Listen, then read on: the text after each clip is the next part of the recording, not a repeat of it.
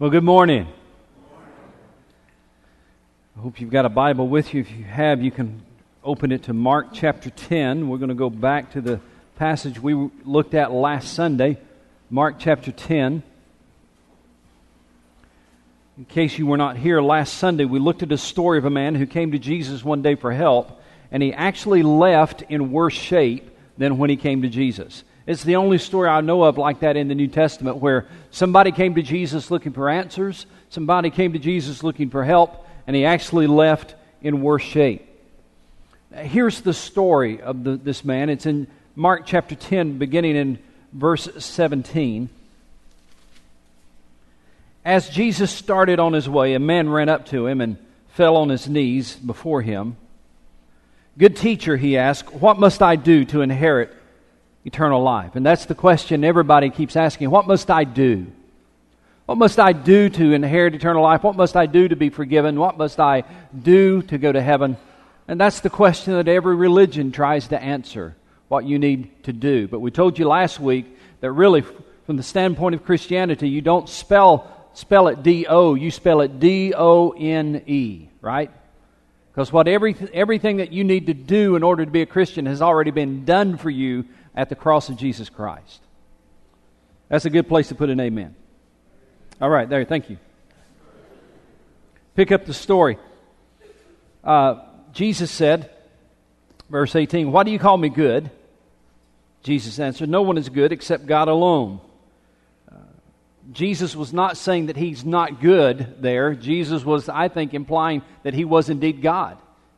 And he perhaps even questioning, "Do you recognize who I am? You're calling me good. Only God is good." Verse 19, "You know the commandments. Do not murder. Do not commit adultery. Do not steal. Do not give false testimony. Do not defraud. Honor your father and mother." He didn't list all 10. He just listed 6 of them so far. And the guy said, "Teacher," he declared, "all these I've kept since I was a boy." That is, all these I've kept since I was 13, because that's when a Jewish boy was required to start keeping the 10 commandments. That's when he became responsible for keeping the 10 commandments. So he said, "I've done these since I was a young teenager." Verse 21, Jesus looked at him and loved him. "One thing that you lack," he said, "go sell everything that you have and give it to the poor, and you'll have treasure in heaven. Then come and follow me." I told you last Sunday, I'm not going to repeat the whole message, but you need to hear this one point, that this man was willing to be committed. This man had kept the commandments since he was a young boy. He was willing to be committed to God, but he was not willing to be surrendered to God. And the difference between commitment and surrender, I hope that you remember this. Commitment obligates me to another person emotionally. I'm committed to my wife. I'm committed to my family. It obligates you emotionally to another person. That's commitment. Surrender, though, is something far different. Surrender is when I give up control of something to someone else. When I surrender, I give up control of it. Now, this man was willing to be committed and keep the commandments, but he was not willing to be surrendered. By the way, do you know the one thing that God wants you to surrender to Him? The one thing that He wants you to surrender more than any other thing is your life. That's why Jesus told this rich young man to go sell everything that he had and come follow Him. Very powerful word in verse 21. "One thing you lack," he said, "go sell everything you have and give to the poor, and you'll have treasure in heaven. Then come and follow me." You see, Jesus wasn't looking for commitment. He was looking to see if this man would surrender everything in order to follow Him. I read this week a column by Tampa Bay Tribune columnist Derek Mall about his own journey of faith, his own journey to become a true Jesus follower in a post-Christian world. And he said, and I quote, he said, "This life," speaking of the life of a Christian, "this life is far too important not to embrace it with absolutely every ounce of enthusiasm we can muster." He said, "Our walk with Christ is best experienced as an ongoing journey. We can't expect to have a meaningful life." Listen to this. This is so good. He said, "We can't expect to have a meaningful life if we're living only as part-time Christians." Following Jesus is a full-time, day-to-day process. It's much more about the expedition rather than the final destination. He goes on to say, so no more part-time Christian. No more clocking in and clocking out of this life. Living in the kingdom must challenge our perspective, Maul says. What's stopping you from jumping in feet first and giving your all to follow Jesus? That's a great question. What's stopping you? What's stopping you from giving your all to follow Jesus? For some people, it might be a person. There's a relationship they don't want to give up. Some people, it might be a problem. There's a situation they've got to get past, in their mind at least. They've got to get past this situation. They've got to get past this problem before they can really go feet first and be a fully devoted follower of Jesus. For some people, it's their possessions. They've got too many things to give up, and that was the story of this man. In fact, look at verse 22. Perhaps, in verse 22, perhaps one of the saddest verses in the Bible. At this, the man's face fell, and he went away sad because he had great wealth. Now, I want you to compare verse 22 to verse 17, because the comparison is astounding. Verse 17 talks about how he came to Jesus. Verse 22 talks about how he walked away from Jesus. In verse 17, he came to Jesus running. In verse 17, he ran to Jesus and fell at his feet because he believed Jesus was the man he was looking for. He was the one who had the answers. He was the one who could answer life's greatest question. He came to Jesus with excitement and anticipation, running and falling at his feet. But then in verse 22, this same man sadly turned and literally walked away from that same Jesus. I imagine it got very, very quiet. As he turned and walked away, I imagine the disciples probably looking at one another like, are you believing this? And he turned and he walked away, and they stood there and they watched him just walk away from Jesus. And Jesus stood there and watched him just walk away, because he had great wealth. Then he turned, the Bible says. Then Jesus turned and he looked at his disciples. And look what he said to them. In verse 23, it was a teachable moment. Verse 23, Jesus looked around and he said to his disciples, how hard it is for the rich to enter the kingdom of God. Now, Jesus didn't say it was impossible for a rich man to go to heaven, but he did say that it was very, very difficult. In verse 24, the disciples, the Bible says, were amazed at his words. Now, the reason for their amazement was because the Jews in Jesus' day believed that prosperity was a sign that you were a good and a godly man. It was the belief that if a man was rich, it must be because God has honored him and God has blessed him. Wealth was in some ways proof of God's favor on your life. So when Jesus said how hard it is for a rich man to go into the kingdom of heaven, the disciples were looking at one another and their jaw dropped. And they just didn't, they were trying to, what do you say to that? That was just so foreign to their concept. Seeing their astonishment, Jesus drove his point home even further with verse 24 and 25. The disciples were amazed at his words, but Jesus said again, he hit that nail one more time. Children, how hard it is to enter the kingdom of God. It is easier for a camel to go through the eye of a needle than for a rich man to enter the kingdom of God. A camel was the largest animal in Israel, and it probably even today still is the largest animal in Israel. The needle represented the smallest of openings. If you think about it, you can't even put your little finger through the eye of a needle, much less a camel. So Jesus was saying, here's the way it is. When a rich man's trying to get into the kingdom of heaven, it's like a camel trying to get through the eye of a needle. Pick up the story in verse 26. The disciples were even more amazed. Now they were amazed in verse 24, but now they're even more amazed and said to each other, who then can be saved? I mean, you talk about messing up a man's theology. This was messing up their theology. They could not understand. Well, listen, if the rich can't make it to heaven, and they've got the favor of God on them, that was their belief.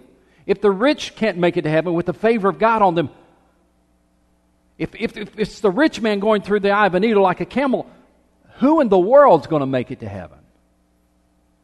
Now, Peter's mind had been working through this whole process. And characteristic of Peter, his mouth started to engage. And Peter said something, just kind of, I believe, he kind of blurted it out, more than likely. Verse 27, Jesus looked at them and said, with man this is impossible, but not with God. All things are possible with God. Let me stop there for a second before I get to what Peter said. Jesus, when the disciples said, who then can be saved? Jesus said, I want to tell you something. With man this is impossible, but with God anything is possible.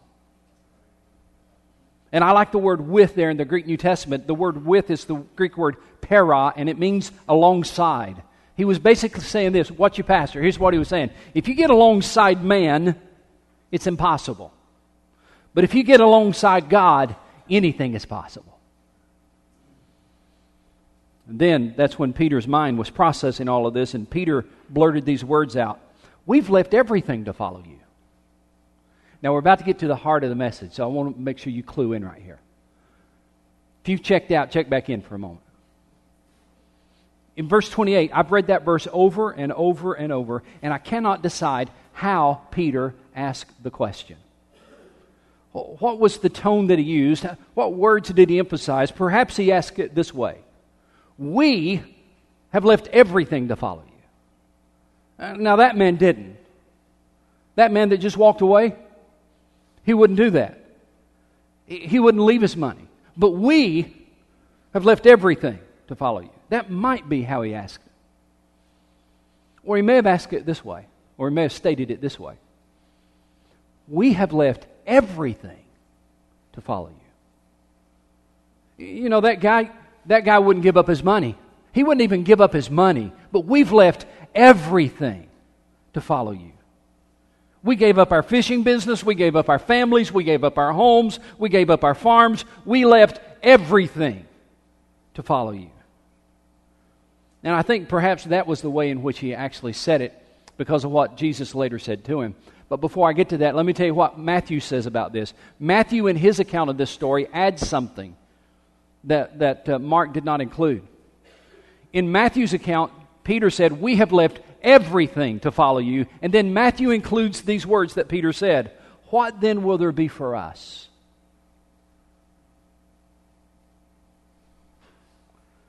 It's almost as if Peter's wanting to renegotiate the contract. You know, have you ever, if you're a football fan, NFL fan, do you ever get frustrated at these multi-millionaire football players who get their feelings hurt and they're going to sit out a year because $23 million is not enough? They want to renegotiate. And when the company says, no, we got a contract, well, I'll just sit out because I want $36 million. I'm thinking, really? You can't get by on $23 million? Really? It's almost as if Peter is doing this. He starts thinking about everything that he has left. Everything that the disciples have left. We've left everything to follow you. So, what's in it for us? Now, all that may not seem very significant to you until you contrast his original commitment to Christ. You're in the book of Mark. Go to the first chapter of Mark. Mark chapter 1.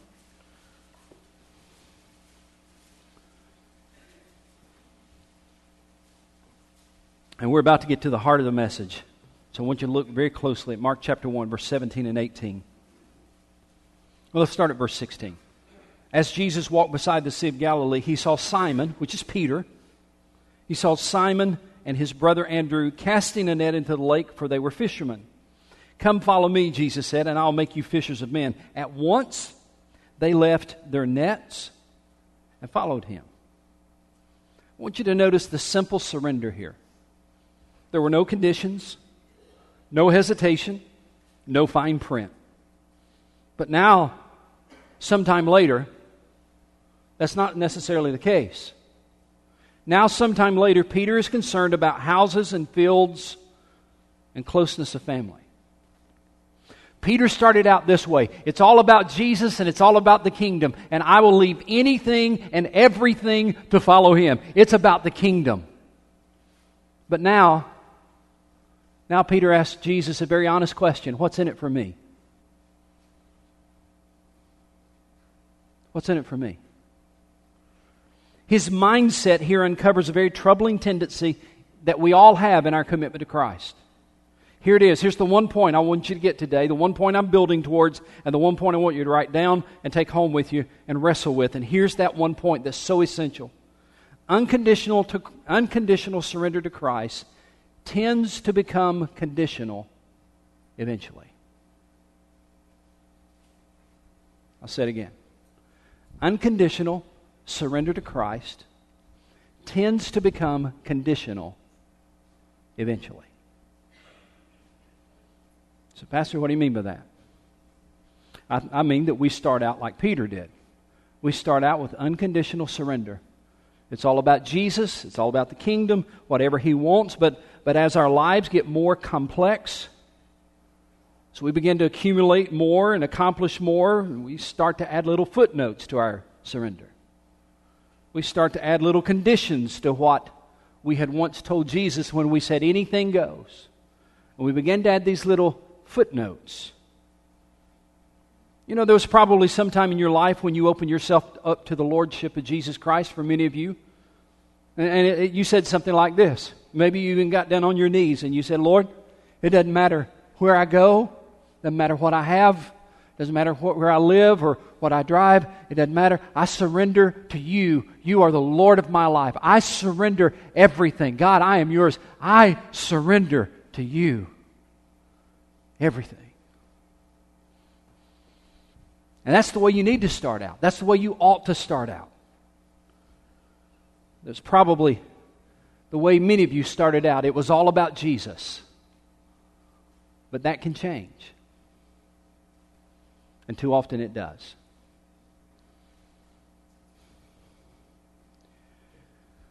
Too often we begin to develop the mindset of Peter where we're thinking, what's in it for me? Life becomes more complex. I'm not sure we want to risk some of the stuff we have obtained. We have grown very comfortable. And part-time Christianity seems a lot more palatable than full-time surrender. Part-time Christianity seems to be something that we can deal with.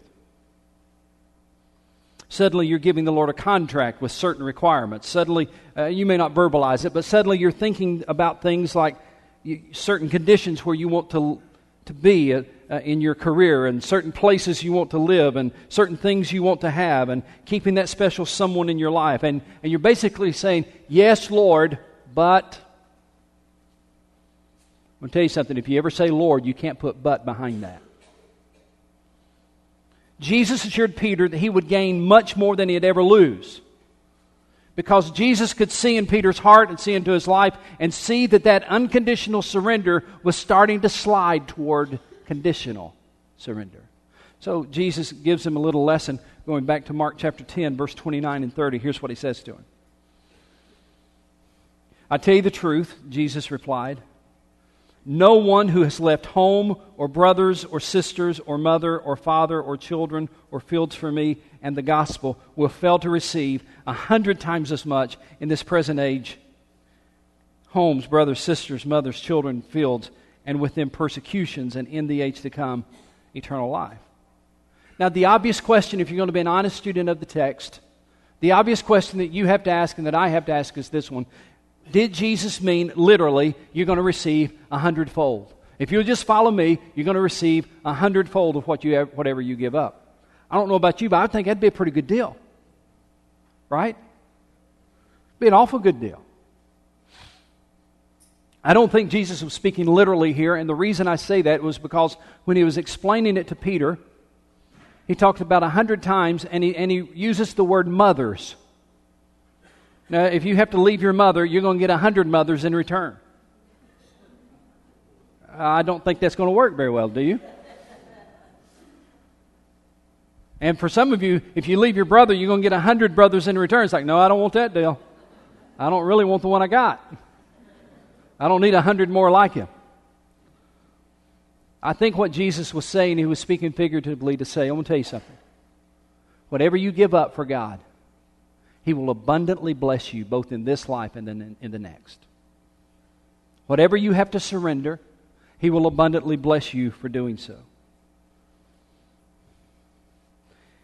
And then He adds two words that kind of brings all of this into focus for us. I don't know if you even noticed the words as I was reading the text. I want you to look again in verse 29 and 30. Look for these two words. I'll point them out to you. I tell you the truth, Jesus replied. No one who has left home or brothers or sisters or mother or father or children or fields for me and the gospel. That's a good phrase, by the way, for me and the gospel. Will fail to receive 100 times as much in this present age. And then he describes homes, brothers, sisters, mothers, children, and fields, and with them persecution. You see that word? And with them persecution. The brutal honesty of Jesus here amazes me. The brutal honesty of Jesus is say, I want to tell you something. Following me sometimes is costly. Following me sometimes is not easy. And I'm not going to try to pacify you just to get a crowd. Because I'm not trying to get a crowd. I'm trying to get some men that will change the world. So I want you to know the commitment I'm asking you to make. I want you to know the level of surrender I'm asking you to give to. The surrender I'm looking for is a surrender that says, not only will I give you whatever I have, but I will give you my life if needed. And persecutions. You see, Jesus was not looking for part-time Christians. Remember, Jesus abandoned everything to rescue you. Folks, I'll just tell you, somebody better put an amen here. Jesus left a whole lot when He left heaven. He left a whole lot more than you'll ever leave. When He left heaven to come rescue us, He left a whole lot more than you'll ever leave. He says, now if you're going to be a follower of mine, I'm not looking for commitment. I'm looking for surrender. Unconditional surrender to Jesus tends to become conditional eventually. Maybe it's time that you and I get back to where it all began.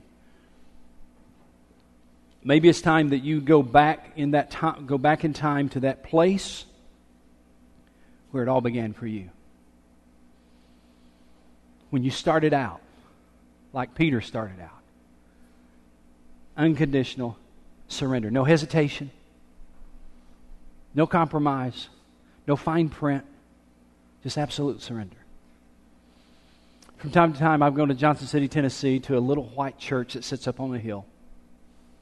And I've walked into the church, and I've walked down the aisle, and I've gone to the spot about right here in that church.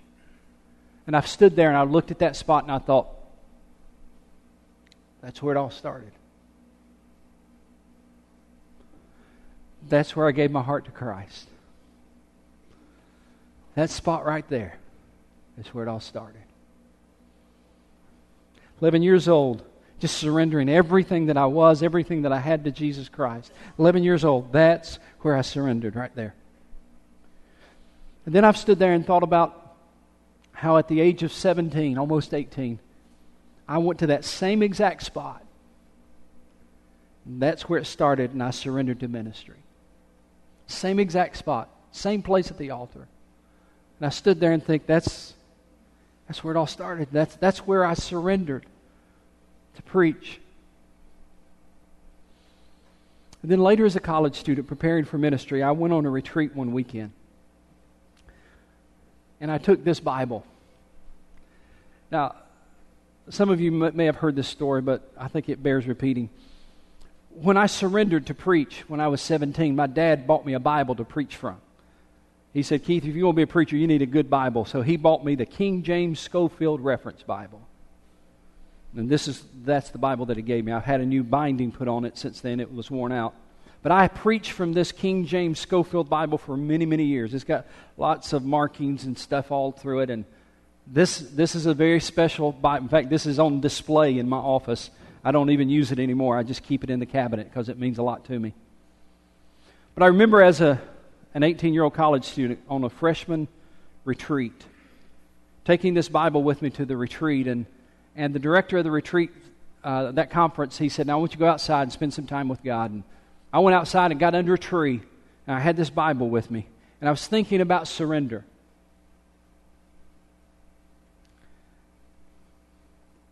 I wanted to make sure I gave God everything I was. I wanted to make sure that I told God my future is in His hands. I wasn't sure exactly how to do that. I opened up the Bible, and you can't see it from where you are, but you can see probably that this page is blank. But on the bottom, in my 18-year-old scrawly handwriting, I wrote these words. This is a contract to serve God all of my life. I'm signing it, and I'm going to let God fill in the details. And I signed it Keith Shorter. And there's been some times when I've gotten this Bible out and I've looked at that front page. I had to be reminded again that it's about surrender, not commitment. I can uncommit. But when I surrender, I give up control. This is a contract to serve God all, and I underline the word, all of my life. I'm signing it, and I'm going to let God fill in the details. It may be time for you to write in your Bible.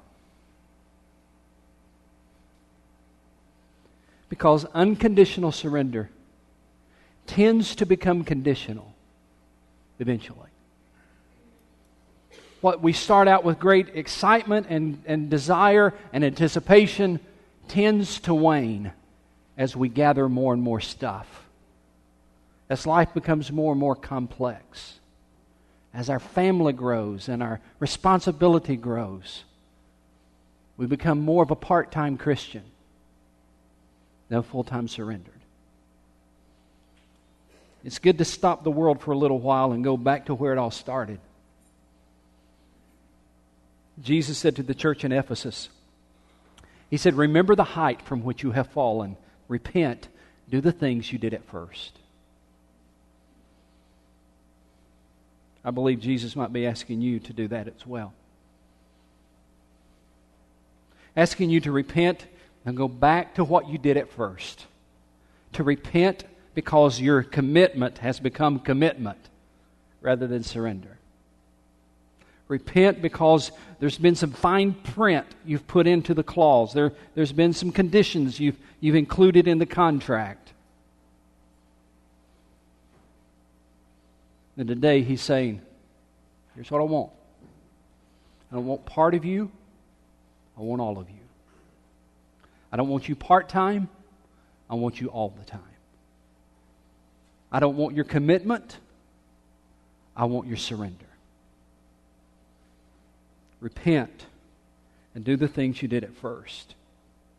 Because we all have the tendency, all of us do, to start out with unconditional surrender that becomes conditional over time. I want you to bow your heads and let's start praying about that.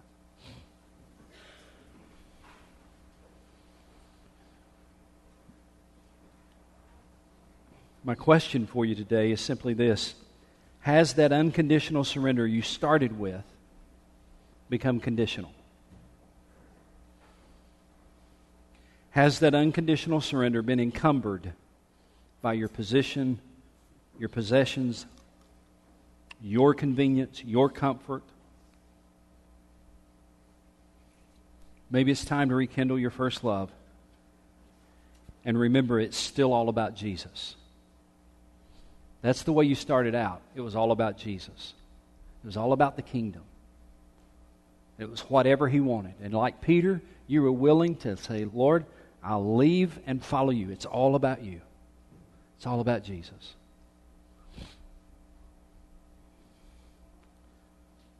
But eventually, if we're not careful,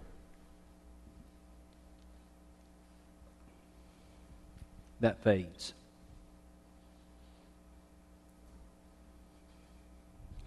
I don't know what you need to do today. I don't know exactly what you need to do, except it may be that you just need to come and say, Lord Jesus, once again, I surrender. give you control of everything. It's not that you need to get saved again. You just need to come back and take your hands off of it. Come back to Him and just take your hands off of it.